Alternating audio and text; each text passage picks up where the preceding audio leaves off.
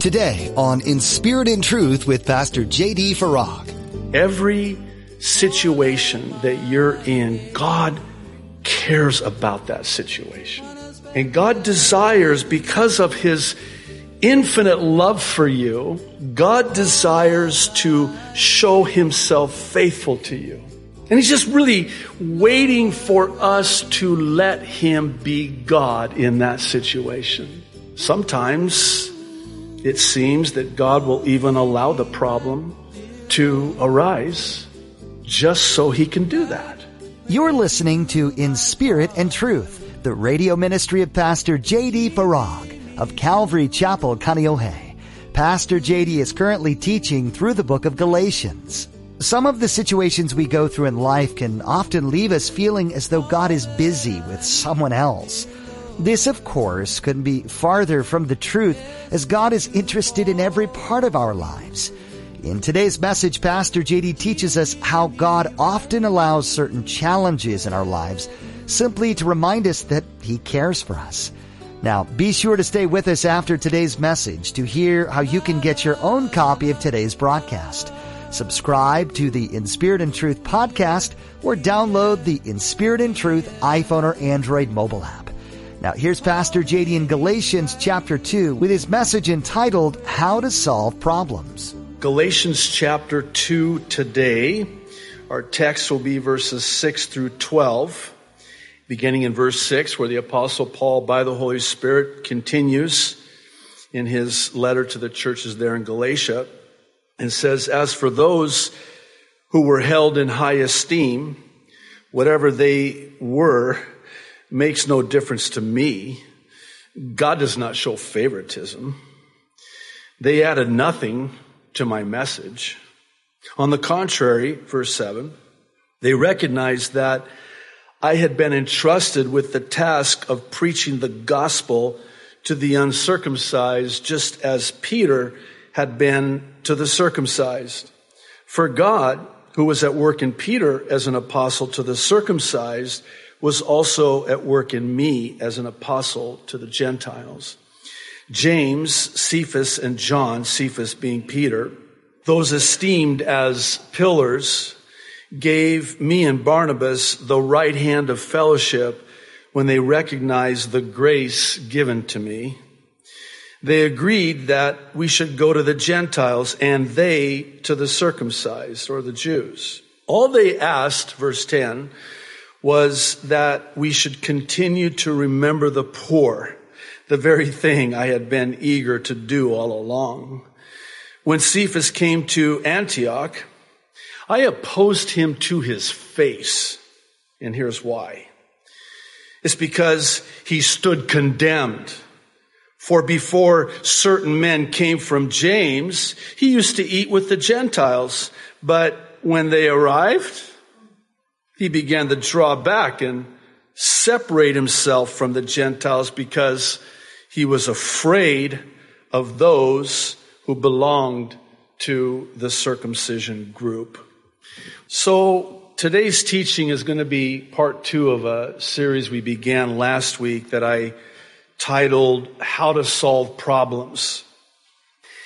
I had mentioned last week that my hope and my prayer for this series was that all of us, and I include myself in that, would experience anew and even in a fresh way the power of God's Word by way of the application of God's Word. And what I mean by that is that when you taste of the Lord and you see that He is good, it changes you. When you're on the receiving end of having practically applied the Word of God to a situation in your life, a problem that you're facing in your life, and you see and experience the hand of Almighty God moving in that situation, even resolving that problem, it sort of ruins you in a good way. It spoils you in a good way. I heard one say it this way. God ruined me for himself. I like that. God ruined me for himself. Lord, ruin me. If it's for you, just ruin me. Let's be honest. When you came to Christ, did he not ruin your plans? He did mine. I had plans. But he had a plan for my life. He had a call on my life. And in order for him to have his way with my life, he had to ruin the plans that I had for my own life. And when you experience that, and it's very powerful in the sense that it just shows you, reveals to you that God cares for you. Every situation that you're in, God cares about that situation. And God desires, because of his infinite love for you, God desires to show himself faithful to you. And he's just really waiting for us to let him be God in that situation. Sometimes it seems that God will even allow the problem to arise just so he can do that. Let me say the same thing in a different way. You're facing a situation in your life. It's very difficult, even painful. It involves a loved one, perhaps a family member. And it's really hurtful. It's complex. It's perplexing.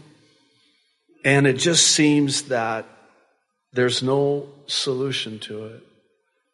Could it be that God has allowed that so that you will call upon him, look to him, and trust in him to be God in that situation? I had somebody share with me last week after part one that they applied just the first two of these ways, these biblical ways in this biblical template that we're going to talk about, to a situation that they were involving a family member. And she said to me, praise the Lord, God just solved it. And I'm like, I love it when he does that. I love it when he does that. I mean, after all, he is God. Is there anything too hard for him? It was impossible in the natural, but God desires to do the impossible in the supernatural. I think there's something innate within all of us that desires to see God move in the realm of the supernatural.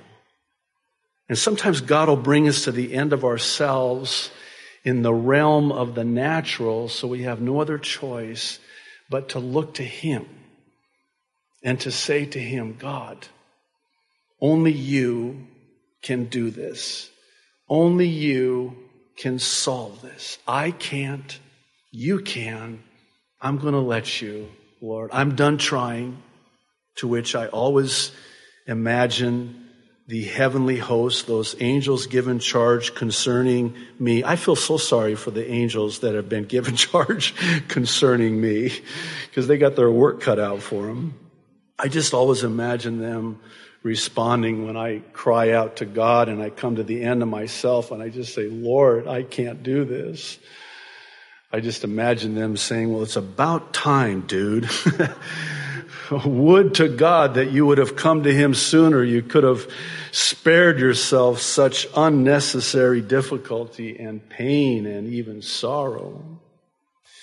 Well, I wanted to mention that again this week because the chapter and the text before us provides us with this very application, this practical application to real problems in our everyday lives. Those interpersonal problems, those relational problems. And this is a template that the Apostle Paul provides us in his dealing with what I would argue, are very serious problems that had developed there in the churches in the region of Galatia at the time. And so what I'm really wanting to do again this week with part 2 is take this template, as it were, and superimpose it on that problem or problems that you brought with you to church today. To practically take this biblical template and superimpose it on that situation. Now, of course, superimposing it presupposes that you have problems. If you don't have problems, would you do us all a favor while our heads are bowed and our eyes are closed? Would you just quietly go into the fellowship hall? We'll just talk with you after. We'd like to know your secret after. Don't leave. We want to know, how is it that you don't have any problem? Well, Pastor, I'm not really experiencing a trial right now. Praise the Lord. Is any among you happy? Let him sing, James says. Ecclesiastes 7:14 says, during times of prosperity, when things are going good, rejoice, praise the Lord. But when adversity strikes, I wish it said if, by chance, adversity were to, happen to strike. It doesn't say that, it says when. It's like what Jesus said in John 16:33, in this world you will have trials and tribulations, but be of good cheer. For I have overcome the world. We're promised this. We're not just conquerors. We're more than conquerors. You know what that means? That means that, well, let me say it this way. I'm not just a conqueror. I'm more than a conqueror. Hey, listen, I would be content with just being a conqueror, but I'm more than a conqueror. You know why? Because of Christ. I am a conqueror. I can do all things through Christ who strengthens me. Well, bear with me. I just want to briefly recap the first two. The first one is in verses 1 and 2, and it's that of, and again, this is a practical application of God's word. It's that of using tact. Tact. This because Paul is remarkably, and I'll add brilliantly, tactful in his approach to this problem there in Galatia.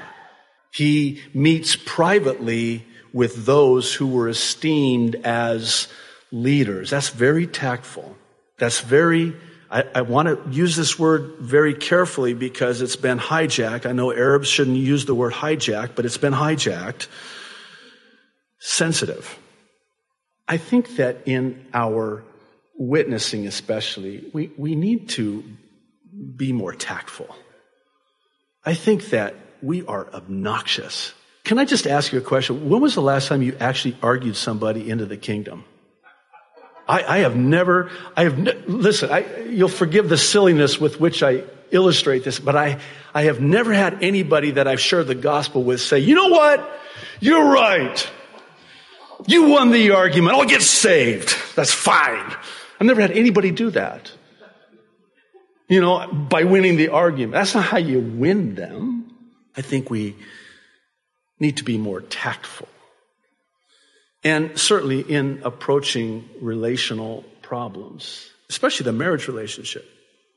Husbands, wives, there needs to be this considerate sensitivity and tact in the way that we deal with marriage problems. And really the first one ties into the second one, which is discernment. Now, it's important to understand that having discernment is not the same thing as using discernment. And I'll explain what I mean by that. We can possess discernment, but we need to use that discernment. And such is the case in verses 3 through 5, where Paul uses his spiritual discernment, and in so doing, he exposes the false believers who had infiltrated the churches. It's really quite interesting to me that Paul outs them and says of them that they had come in stealth, as some translations render it, under the radar, undetected, to spy on those in order to take away their freedom in Christ and bring them back into the bondage of the law. You know, one of the things that you come to realize about the Apostle Paul when it came to legalism, listen, I see the Apostle Paul as having been a very gracious man, but when it came to legalism, man, well, we talked about it last week, and we're going to talk about it again when we get to Galatians 5. I have to warn you, it's pretty graphic, but Paul, to these who were trying to get them back into the bondage of the law vis-a-vis circumcision as a requirement of the law, you know what Paul would say to these legalists? He would say, why stop at circumcision? Why don't you go all the way to castration? Yeah, Galatians 5. It's right here. I'm just reading and quoting, and that's what Paul thought of legalism. When it came to our freedom in Christ, all things are lawful. Not all things are profitable, but all things are lawful. And they were coming in undetected. And Paul discerns it, and he uses his discernment to confront it. That brings us to our text today in verses 6 through 8. We see our next one. It's that of, and this is so important, they're all important, but it's that of being impartial. In verses 6 through 8, Paul tells them that those held in high esteem were basically inconsequential, and this for two reasons. The first of which is that God shows no favoritism. And secondly, they added nothing to his message. He didn't alter his message because, do you know who's in your church today? Paul had an audience of one. And the one that was in Paul's audience was no respecter of persons. I don't care who you think you are or even who people think you are. It reminds me of a story my wife shared with me many, many years ago on the mainland. This friend of hers was a flight attendant, and she was in first class. And so she was, assisting one of the guys there in first class, and he says to her with this arrogance, do you know who I am? To which she responded, as a matter of fact, I don't. But you know what? I'll ask around and see if anybody knows who you are. And so she takes, that curtain that they separate the first class from the rest of us, right? So she pulls that curtain back and she yells, she goes, hey, does anybody know who this guy is? I think she got fired after that, but a point well taken. Who do you think you are?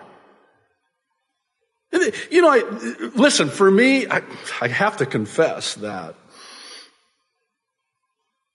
I am fully capable of being influenced by this. If somebody of some consequence were to come and visit the church, I have to confess, it would be something that I would have to be very careful about. Not, playing to that. Years ago, before I was even in the pastorate, the local newspaper came to our church. They were going to do a story on the church. And I remember my pastor saying, I'm kind of struggling with this because, of course, the newspaper's coming. You want to put on your best, I hate to use this word, show, as it were. And you want to make a good impression. It's a good witness. But you don't want to alter the message in order to do it. We were just talking before the service about how the church today is trying to be like the world to win the world. And the problem that there is with that, and it's ironic, because if you think about it, the church is too much like the world to win the world. So let's just say that they win the world. And so they come to the church, and there's no difference between the church and the world because the church became like the world to win the world.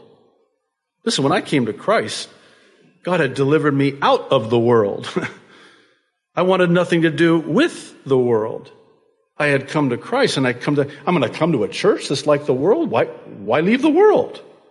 If I'm going to go to a church that's just like the world, you can't tell the difference between the church and the world. I digress. He tells them after this, conversely, that they recognized he was entrusted with preaching to the Gentiles, just as Peter was to the Jews. And then, very interestingly, he tells them the reason they recognized and accepted this was because God, who shows no favoritism, had worked effectively in Peter. If God's going to use someone like Peter, God certainly does not show favoritism. As an apostle to the Jews, and certainly not Paul, who is called as an apostle to the Gentiles. Now, what is Paul saying here? What Paul is saying here is he's not impressed. He's not impressed with these who's who, these influential who's who people that everybody knows, these famous people, these recognized people. I always like to think of myself as not being in the who's who, but the who's he. I like it that way. As I get older, I'm becoming more attracted to obscurity. I like that. But whoever they were or whatever they thought they were, they never influenced or altered Paul's preaching of the gospel. Now, that's what Paul is saying, but here's what he's not saying. He's not saying that one can't be blessed by others that are held in high esteem. That's not what he's saying. He's saying, be blessed by them, but don't be impressed by them to the degree in which you change it to tailor it to them because of who they are. Because of who they are. Now, the question becomes one of why. Why was Paul unaffected by such people? I believe it's because Paul had put aside all partiality, all prejudice, all bias. That's just not who Paul was, and he did so in order to resolve the problem, and that is the wisdom that comes from above. Galatians contains many lessons that we can learn from even today. The Apostle Paul spent time in this letter encouraging the church to embrace the love and lifestyle of Jesus. While we need to learn and abide by the Bible's principles, we can't become like the Pharisees of Jesus' day, promoting legalism above grace. Jesus came to fulfill the law, and therefore we get to choose to follow him in the way he desires. That's all we have time for today on In Spirit and Truth. You can find more messages from Pastor J.D. by visiting our website at inspiritandtruthradio.com. Be sure to subscribe to our podcast so you'll receive new messages as soon as they're available. Download our mobile app for Android and iPhone and always have teachings from God's Word right at your fingertips. If you live in or will be visiting the Kaneohe area, why not come join us in person for one of our weekly services? At Calvary Chapel Kaneohe, we desire to share God's Word and love everywhere we go and with everyone who walks through our doors. Come by on Sunday at 8:30 or 10:45 a.m. or on Thursday at 7 p.m. for a time of Bible study and worship under the leadership of Pastor J.D. Farag. We can't wait to meet you, so please introduce yourself. Find out more at inspiritandtruthradio.com by clicking on the link to Calvary Chapel Kaneohe. That's all for today's edition of In Spirit and Truth. There's so much more to learn from the pages of Galatians, though, so be sure to join Pastor J.D. again for another in-depth look. That's next time right here on In Spirit and Truth.